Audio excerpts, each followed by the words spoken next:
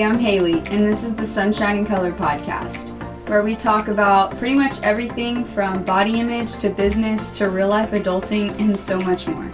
Sit back, relax, and enjoy the ride as we try and figure out this thing called life.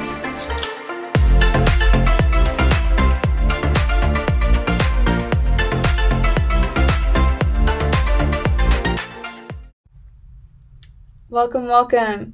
In the next couple of episodes, I'm going to be sharing some poems and writings that I have written in my journal and just in the moments where words are just flowing from my brain and I have to get them down and I have to share them.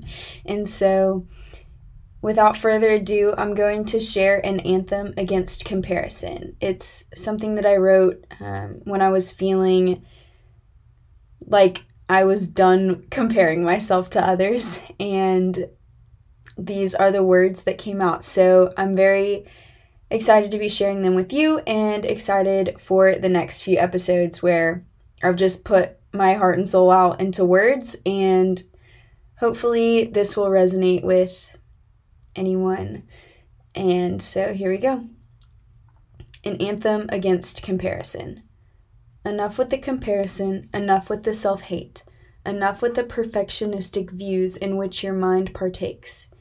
Do not let judgment ruin you and cause your dreams to pace, hidden underneath the fear of failure, regret, loss, and maybe pain. It's okay to be afraid, but don't hold back on the chances you wish to take. Make a difference, go the distance, write that story, share his glory. Never give up on your aspirations. You see, your passion is unique. Even though it may feel like a small little piece in this never-ending journey, each person holds a purpose for which they were made to seek, for which they were given specific gifts to spread the peaceful words of his love and mercy. Worry not what others do. Your gifts are just as worthy.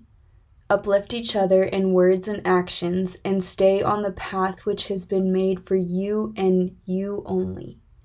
Look to him, hold true to your story. Stop measuring yourself up to the person you envision. They have been given a different route. You are meant for a unique version, one just as good, just as beautiful, and inspirational to those who are witness to your journey.